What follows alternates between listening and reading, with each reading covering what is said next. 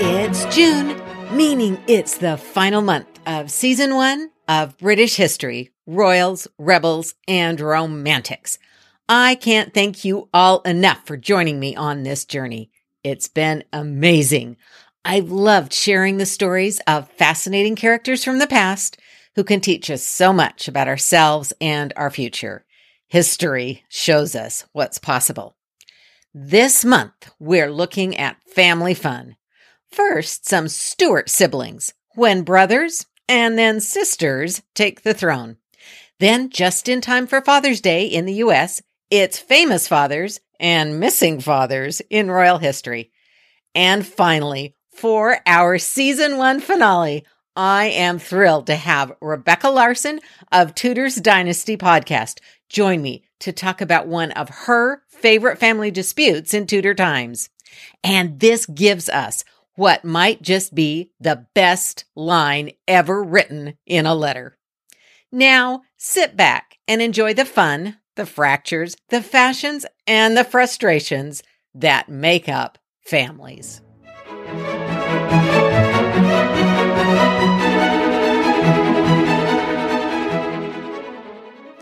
The whole idea of the royal succession was for the throne to pass from the king to his adult, prepared son. That's the pattern that makes "the king is dead, long live the king" work. But in English and Scottish and British history, that didn't always happen. Sometimes there was an adult son ready to take the throne. Sometimes, gasp, the throne went to a woman. And sometimes, double gasp, it went to a child. Throughout medieval times, when the king needed to rule, and a strong king meant a strong country, a child on the throne was a bit of a problem. It was right there in the Bible. Woe to thee, O land, when thy king is a child. It was not automatically a full disaster, but it was certainly less than ideal. Let's take a look. Edward VI. We'll start with the last child king, Edward VI. If a child becomes king, that means his father died too soon. It's hard to imagine many people felt that way about Edward's father, Henry VIII. Although he lived and ruled longer than his father had, Henry VIII failed to achieve one of his father's greatest accomplishments, a peaceful succession from king to adult son. It had taken Henry VIII nearly 30 years of his reign to have a son, so by the time Edward was born, the king was in his final decade. Henry's health was failing by the end of 1546, so he did everything he could to help smooth the way for his son to take and keep the throne. Henry had passed 3 different succession acts, the final of which put his daughters back in the succession, after Edward, of course. So the crown would pass to Edward and his heirs, then to Mary and hers, and finally to Elizabeth and hers. But that wasn't enough. Henry VIII wrote a will that did an unprecedented amount of micromanaging the future for generations to come. It reiterated the Third Succession Act, adding that after Edward's heirs, the crown would go to any children that he and his wife Catherine Parr might have, or any future wife. Yes, any future wife. Okay, Henry. And then to Mary and Elizabeth. But it didn't stop there. It went on to identify what would happen if Elizabeth died without heirs. Henry specifically bypassed his elder sister Margaret and her family, which included Mary, Queen of Scots. Instead, after Elizabeth would come the sons of his younger sister Mary's daughters, Frances Brandon, and then Eleanor Clifford. That's 6 contingency plans. Edward, his own future children, Mary and her heirs, Elizabeth and her heirs, Francis's son and their heirs, and Eleanor's sons and their heirs. In all, Henry VIII devoted nearly 60% of his will to arranging the future according to his wishes. For a fantastic discussion of this, I refer you to Professor Susanna Lipscomb's The King is Dead, the Will and Testament of Henry VIII. For Edward's reign, Henry VIII designated 16 Privy Council members and others to Edward's Regency Council and 12 other men to aid and assist the council. There would be no regent or protector. But unfortunately for Henry, his wishes were set aside almost as soon as he died.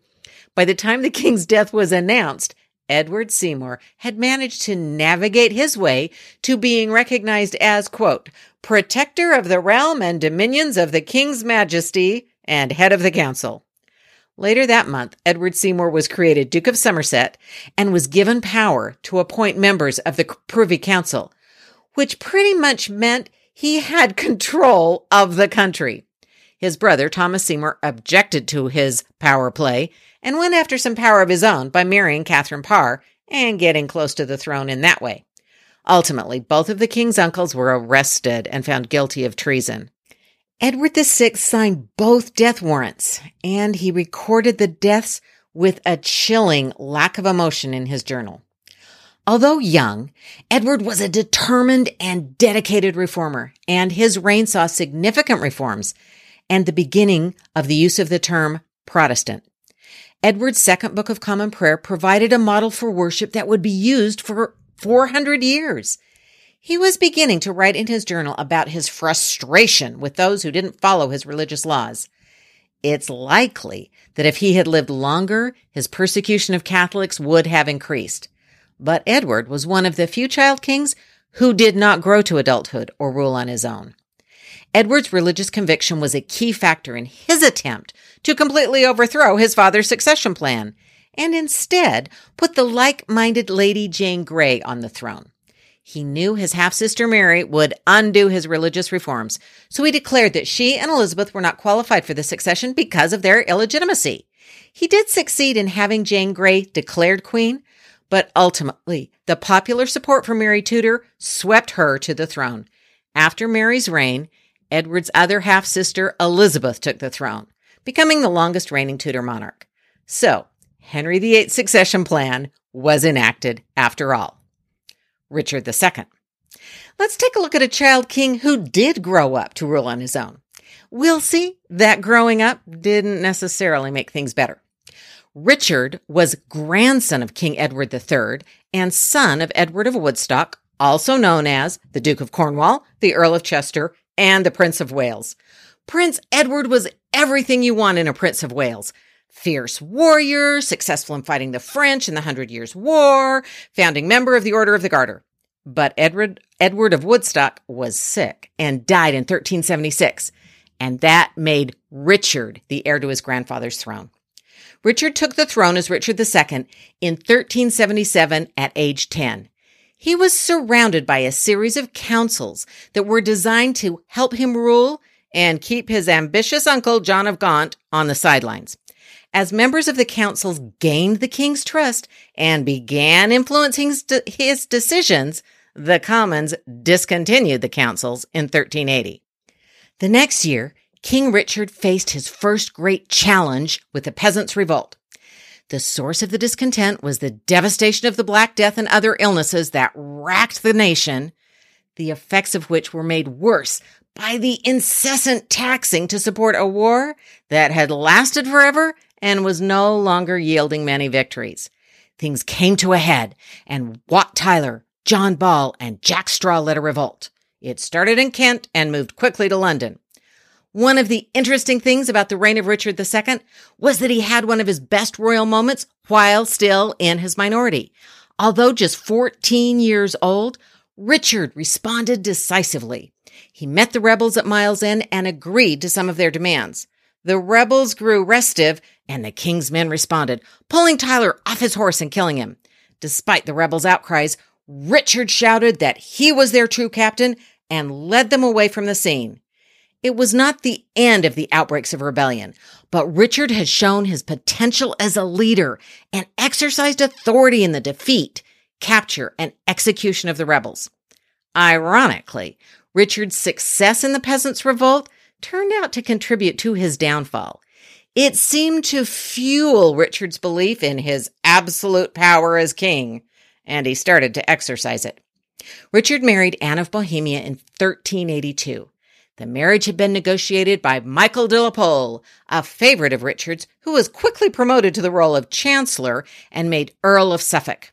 The established aristocracy resented the favoritism shown Suffolk and Robert de Vere. In 1386, Richard called Parliament to ask for more money for those wars in France. Parliament responded by demanding the removal of Suffolk from court. According to legend, the king responded that he would not remove so much as a kitchen scullion to please Parliament. But Parliament threatened to depose the king, and Suffolk had to go. Furious, Richard tried to raise support to regain total control. Then the Lords Appellant, a group of nobles, demanded the removal and even execution of many of Richard's most loyal supporters. For a while, a sense of peace followed. Richard and his uncle, John of Gaunt, patched things up, which helped settle things at court. The king made peace with France. He led troops to Ireland, where his army was successful. All this helped Richard build up his confidence. In 1397, he flipped the script. He arrested and tried several of the Lords Appellant and had them executed. He banished his cousin, Henry Bolingbroke, John of Gaunt's son. After Gaunt's death, when the titles and land should have passed to that son, Richard seized them instead. Bolingbroke returned to England in 1399, finding widespread discontent with the king. He challenged Richard for the throne. According to different reports, Richard was either forced to or willingly gave up his throne, and Bolingbroke was crowned King Henry IV on the 13th of October, 1399. In the big job description list for a king, Richard suffered for the lack of good guidance. He did not promote peace at home. He was inconsistent with policies abroad, and he did not leave a son to succeed him. So not a huge success. Henry VI. If it's bad to have a king who's a child, imagine the potential disaster if the king is an infant, especially in the midst of a huge war with France. There's a moment at the end of Shakespeare's Henry V, after the Band of Brothers speech and the glories of Agincourt and the humor of King Henry and Princess Catherine, where the chorus comes back on stage and rips the thrill of victory right out from under us. Henry V's victories were followed shortly by his early death. Quote, Henry VI, in infant bands crowned King of France and England, did this king succeed, whose state so many had the managing that they lost France and made his England bleed. As he was dying, Henry V arranged for his brothers to be assigned various responsibilities in his son's reign. But there were some responsibilities that lay with the king himself. Lauren Johnson's Shadow King, The Life and Death of Henry VI, includes a couple of examples of why things are so out of joint when a baby is king. According to law, the king himself was required to play some of the ceremonial and symbolic roles himself, whatever his age. Of course, the laws were written assuming an adult king. For example, the king had to hand the Great Seal off to the Lord Chancellor or to the Keeper of the Chancery Rolls. So on the 20th of September, 1422, when the king was just 9 months old, members of the interim council gathered at Windsor Castle and had an audience with the infant king. They touched the white leather bag containing the Great Seal to his tiny fingers before handing it to the keeper, who then delivered it to the treasury, where it would remain until a new chancellor was appointed. That was the law. So as absurd as it may seem to us to go through that kind of effort to touch a bag to a baby's fingers, it was an important part of maintaining the monarchy. A similar event happened the next fall when the king was headed to his first parliament a few weeks before his second birthday. When his mother and attendants tried to get him settled into the carriage, he threw such a tantrum they had to give up. They tried throughout the morning and eventually just allowed the royal baby to spend another night at that inn.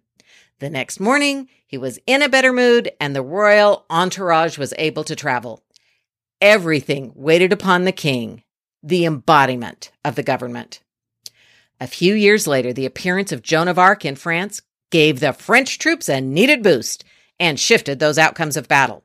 By now, Henry VI was king of France as well as England as a result of Henry V's victories. But Charles VII of France contested Henry's claim to the throne. After the French arranged a coronation ceremony for Charles VII, the English decided to counter by having Henry VI's coronation as well. Henry was just 7 years old when he took part in the processions and ceremonies associated with the coronation of a King of England in Westminster Abbey in 1429. Contemporary reports say that 2 bishops had to help hold St. Edward's crown because it was too heavy for Henry to wear unassisted. After the ceremony, Henry was celebrated as, quote, born by descent and title of right, justly to reign in England and in France. Henry VI was the first English king to claim to inherit the French crown. But as that inheritance was contested, crowning him king in France would not be easy.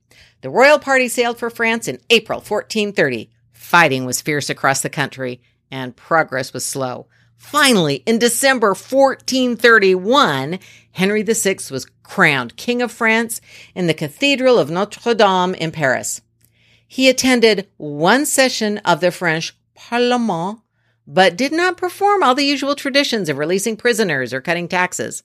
Within about a month, the child king returned to England.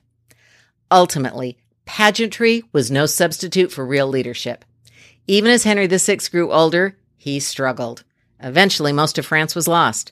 At home, he was unable to create a working council or court. His marriage to Marguerite of Anjou was unpopular and revealed greater divisions among the nobility. When the Duke of York demanded a stronger position at court, even the appearance of unity splintered. Henry VI came down with an unknown illness in 1453 that left him unable to speak, feed himself, walk, or even recognize what was happening around him. The Duke of York was appointed protector. The king recovered, but it was clear he was not really in control. In 1455, the king's forces and York's forces faced off at St. Albans, and the battle there marked the beginning of what we call the Wars of the Roses. The battles among the descendants of Edward III for the crown would continue for years, long after Henry VI's death. Henry died in mysterious circumstances in the Tower of London in 1471 after being captured by the forces of Edward IV. It's thought he was probably murdered. He had been king most of his life, but even though he lived to adulthood, he had never really ruled effectively. The Stuarts of Scotland. Of course, England wasn't the only country with child kings. The Stuarts saw a series of kings named James take the throne as children. In 1406, James I was 12 and in captivity when he became king. James II became king at age 6 after his father was assassinated. The exact birth of James III is disputed, but he was certainly no older than 10 when he became king. James IV became king of Scotland at age 15 after his father died in battle. James V was only 17 months old when he became king after his father's death in battle. And James VI was only 13 months old when he became king. So, from 1406 to 1567, the incoming king was a young boy. There was, of course, one exception. Still a child, but not a boy. The exception is, of course, Mary, Queen of Scots. We usually pick up her story as a challenger to Elizabeth I, which starts when she claims Elizabeth's throne in 1558. But let's take a look at Mary, Queen of Scots and her early years as queen. James V and his wife, Marie of Guise, had 2 sons, but they both died in 1541. The deaths were devastating for their parents. In the midst of losing battle with the English, the king hoped his wife would have another son, but Mary was born in December 1542. James is reported to have said, "It began with a lass, it will end with a lass," referring to the matriarch of the Stuart dynasty, Marjorie Bruce, as the beginning, and his own daughter Mary as the end. Well, King James was wrong and right. He was wrong about the dynasty ending with Mary, Queen of Scots, But he was right, a queen would be the final Stuart monarch. That would be, of course, Queen Anne, who died in 1714, more than 125 years after Mary, Queen of Scots. Faced with defeat in battle and the birth of a daughter, King James V died in despair. This catapulted Mary to the throne at a week old. The Regent of Scotland, James Hamilton, agreed to a treaty to establish peace between England and Scotland, and it included a plan for baby Queen Mary to marry Henry VIII's heir, Prince Edward. When Mary was 9 months old, she was crowned queen at Stirling Castle. Although Marie of Guise continued to maintain publicly that she was in favor of the alliance with England, she was more interested in sending Mary to France. Henry VIII sensed hesitation on behalf of the Scots and launched the rough wooing at the end of 1543. In 1548, Scottish Parliament decided to send Mary to France to strengthen the relationship between France and Scotland. The 5-year-old queen sailed from Scotland to France in August 1548. She was accompanied by her own court, including the four Maries, 4 daughters of the noble households of Beaton, Seton, Fleming, and Livingston, who were Mary's age and all shared her name. Mary was very popular in the French court, establishing a warm relationship with the Dauphin François and winning over French King Henri II. She became good friends with French Princess Elizabeth de Valois. Her maternal grandmother, Antoinette de Bourbon, was a close friend of Mary's and also served as an advisor. About the only person who wasn't charmed by the little Queen of Scots was her future mother-in-law, Catherine de' Medici. As Mary I's reign drew to a close in England, Henri of France was preparing. Catholics didn't accept Elizabeth Tudor's claim to the throne. Henry VIII's exclusion of Margaret Tudor's heir notwithstanding, many in Europe considered Mary, Queen of Scots, to be the heir to Mary I of England. Henri II moved forward the marriage between his son and the Scots Queen. By the time Mary I died in November 1558, he had prepared his new daughter-in-law to claim the English throne. Mary, Queen of Scots, was just 16 years old, but she was the crowned Queen of Scotland. She claimed to be the Queen of England, and she was on her way to becoming the Queen of France. Not bad. Francois and Mary became King and Queen of France a few months later, after Henry II died in a jousting accident. They quartered the arms of England in their coat of arms, and their royal coin stated they were the King and Queen of France, Scotland, England, and Ireland. Even after her representatives signed the Treaty of Scotland, recognizing Elizabeth's right to the English throne in 1560, Mary refused to agree. That was a sign of things to come. Mary was probably her happiest while in France. Tragically, Francois died in December 1560, and Mary's life turned upside down. She was no longer queen, and she had lost her beloved friend and husband. Francois's younger brother became king, with Mary's old nemesis, Catherine de' Medici, acting as regent. No longer welcome in France, Mary headed back to Scotland in 1561. She was now 19, so her time as child queen was definitely over. Mary's adult reign was exciting, that's for sure. In 1565, she married Henry Lord Darnley, someone almost nobody thought was the right choice. Even though she became pregnant quickly, her marriage fell apart. Her son James was born in June 1566, a big highlight, but eventually also a rival. Then someone murdered Darnley in 1567. Mary's supporter, Lord Bothwell, was implicated, and Mary ended up marrying him. By choice, by force, we don't know. Bothwell was unpopular, and the Confederate lords turned against them both. Mary and Bothwell confronted the lords on the 15th of June. Mary was taken to Edinburgh, where she miscarried twins. She was forced to abdicate in favor of her baby son not long after his first birthday. Mary was imprisoned, and Bothwell was exiled. A year later, Mary escaped and fled to England, arriving in May 1568. Her time as queen was over, just about 25 years after it began in her infancy. So it turns out that thought that woe is to the country when a child is the king may have been true after all. The child and infant kings and queen of Scotland and England certainly didn't have carefree reigns, but they do provide an exciting and fascinating example of what happens when kids rule. Thank you so much for joining me to take a look at the rollicking rule of some of the minor rulers. And get ready for next week when my friend and colleague Rebecca Larson of Tudor's Dynasty joins me to explore one of the most fascinating family feuds in Tudor history.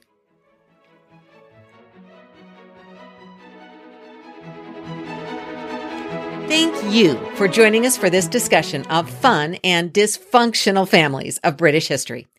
As always, please subscribe, rate, share, and let me know what you think. I really appreciate it.